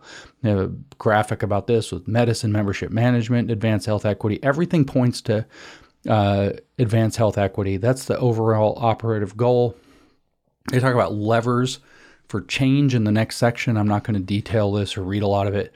Relationships, partnerships and networks, data use, research and publications, policy and advocacy, education, training and tools, programs and products, communication and marketing. These are their levers for change, all to point toward health equity. They have a logic for change, which is in the long term to improve health outcome and close the gaps so that the AMA becomes an anti-racist, diverse, multicultural organization. That's their 5-year plan. It's literally a 5-year plan, by the way. The 3-year short-term plan is experience equitable change in organizational culture, programs, and research education evaluation policies, then contribute to the understanding and advance of the field of health equity. Not a field, it's a parascientific field. It's fake. Address structural and social drivers of health and health inequities, and finally confront the root causes of health inequities. In other words, we're going to retool the AMA completely within 3 years to become a communist outfit that culminates in the AMA being an anti-racist, diverse, multicultural organization. In other words, one that's completely in line with these particular Gnostic cults, communist Gnostic cults. 5 strategic approaches to advance equity and justice. I'm just going to hit the highlights again.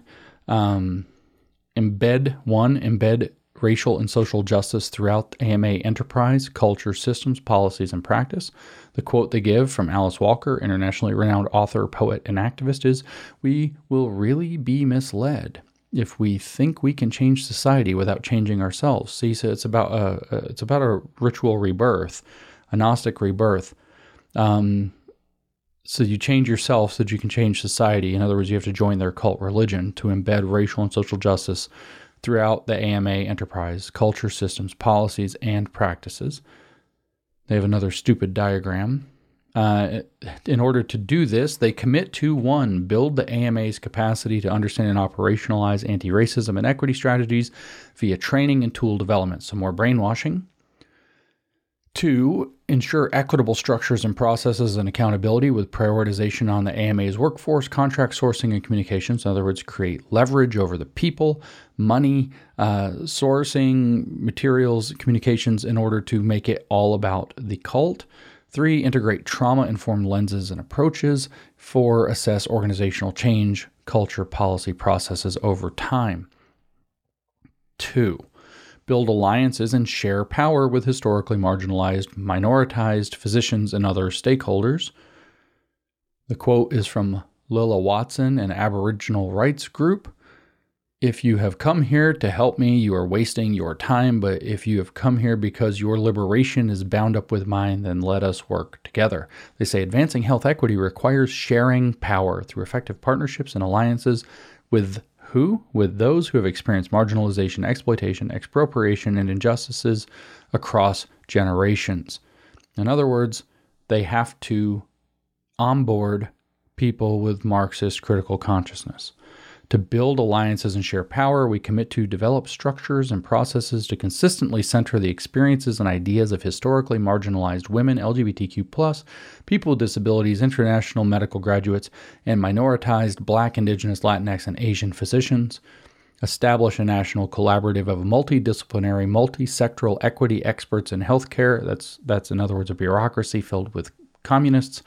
And public health to collectively advocate for justice in health.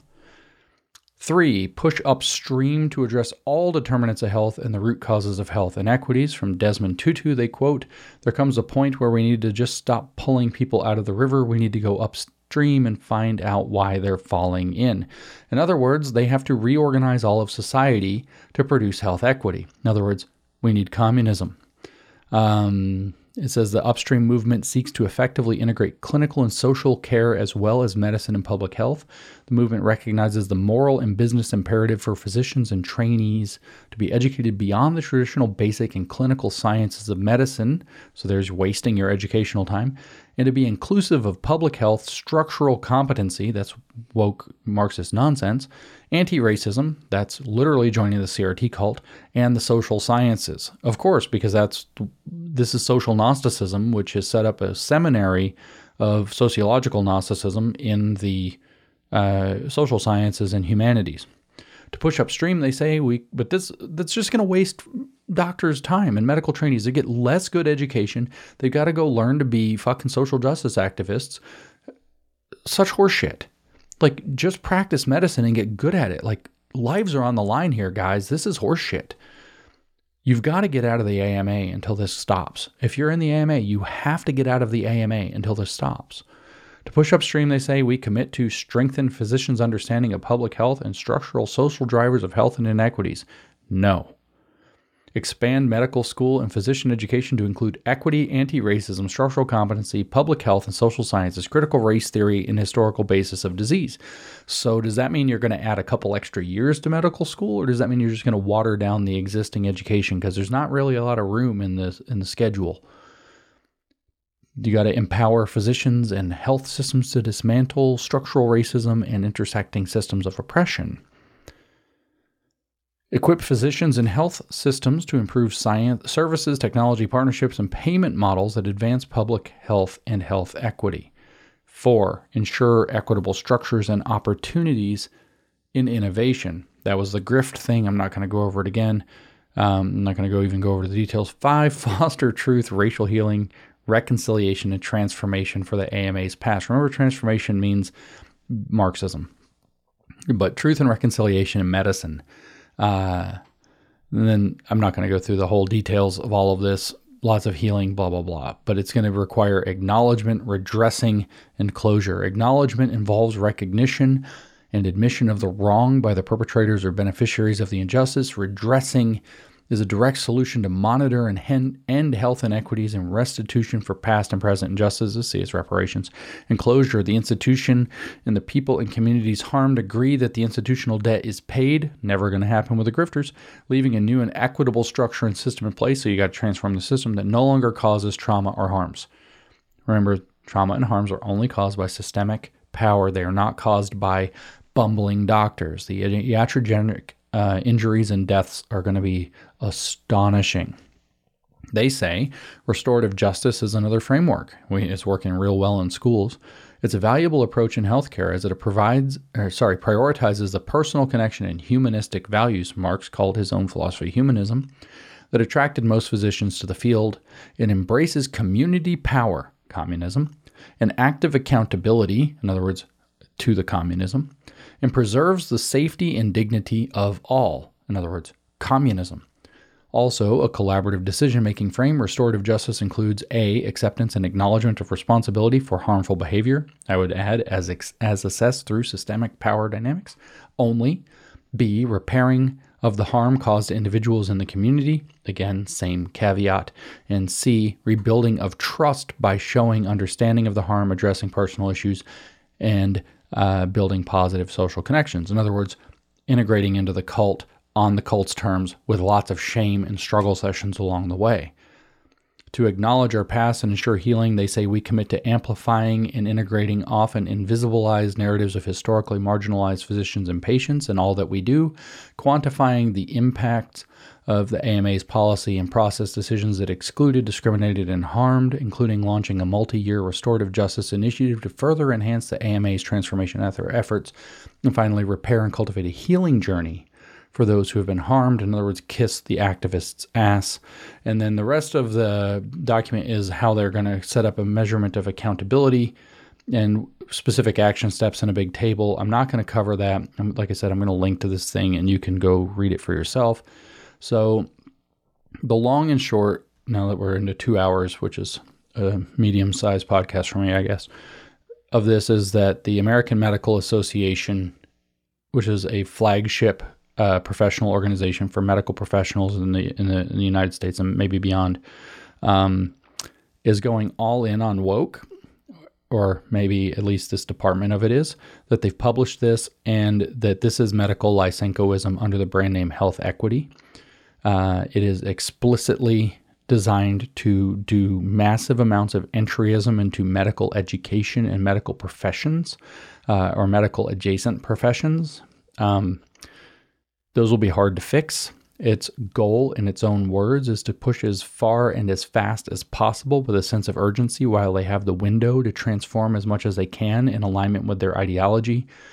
And the final statement is, I guess, two things. One is that this is medical Lysenkoism. Trofim Lysenko was the Soviet agriculturalist whose Soviet agriculture didn't work, led to the deaths of tens of millions of people in Soviet Union, was picked up by Mao Zedong despite this astonishing failure, to the deaths of tens of millions more. Maybe 100 million people died as a direct result of agricultural Lysenkoism, or just known as Lysenkoism. Here it's being applied in medicine through woke doctrine, which is a communist doctrine for equity. The deal will be that do no harm gets reinterpreted because harm can only be done, or is primarily done, through systemic injustice, as assessed through the Marxist theories like critical race theory and all the rest. And so do no harm will become redistribute harm in order to reduce the number of disparities in harm that occur, while watering down education in medicine, adding distracting aspects to professional development, continuing education, practice, blah, blah, blah. And the ultimate result, I'm not exaggerating, will be millions, tens of millions maybe, or possibly even as many as billions of iatrogenic injuries and deaths as a result of the poisoning of medicine by woke doctrine. This is completely unacceptable. This is a horrifying situation. And so the second big point is that no medical professional whatsoever with a conscience, with eyes at least even partly open, should participate in the American Medical Association whatsoever until this is fully not only removed, not only taken down, but denounced and apologized for. The entire department is obliterated. All such documentation and language is removed. And you should, if you are a member, you should quit. You should definitely not be paying dues. And you should explain exactly why you're leaving in these terms, that until the entire health equity, blah, blah, blah, social justice initiatives are completely removed from medicine, that you have absolutely no capacity to support the organization or anything that it does, and that any benefits that it confers to you are so corrupt that you're not willing to accept them, that you'd be better off without them. And you should all do it as fast as possible, because this road leads to massive institutional knowledge collapse and deliberate doing of harm to create equities, failures of medicine like we haven't seen in decades, and I'm telling you, millions of deaths at a minimum. We've got to start unwinding this. The largest shot across the bow that I can think of, first of all, you just need to be aware of this. If you're not a doctor or medical professional, you don't have any influence over the AMA, you better start trying to manage and organize and protect your own health now, because I'm pretty sure for 50 years we're not going to have as high quality medical care as we've enjoyed up to this point. It might take us at least 50 to get back from the institutional knowledge collapse. But if you are in a position to influence the AMA, if you're a member of the AMA, it's time to step away. It's time to get out, and it's time to tell them, don't do it quietly. It's time to tell them exactly why. It's absolutely crucial. You think maybe they're going to bring fire on me, maybe they're going to call me a racist, maybe they're going to call me this, maybe they're going to threaten my license. I'll tell you right now, it's all worth it. It's all worth it. Maintaining this corruption is something you do not want to be complicit in, you should not be complicit in, and it's time for you to take that action.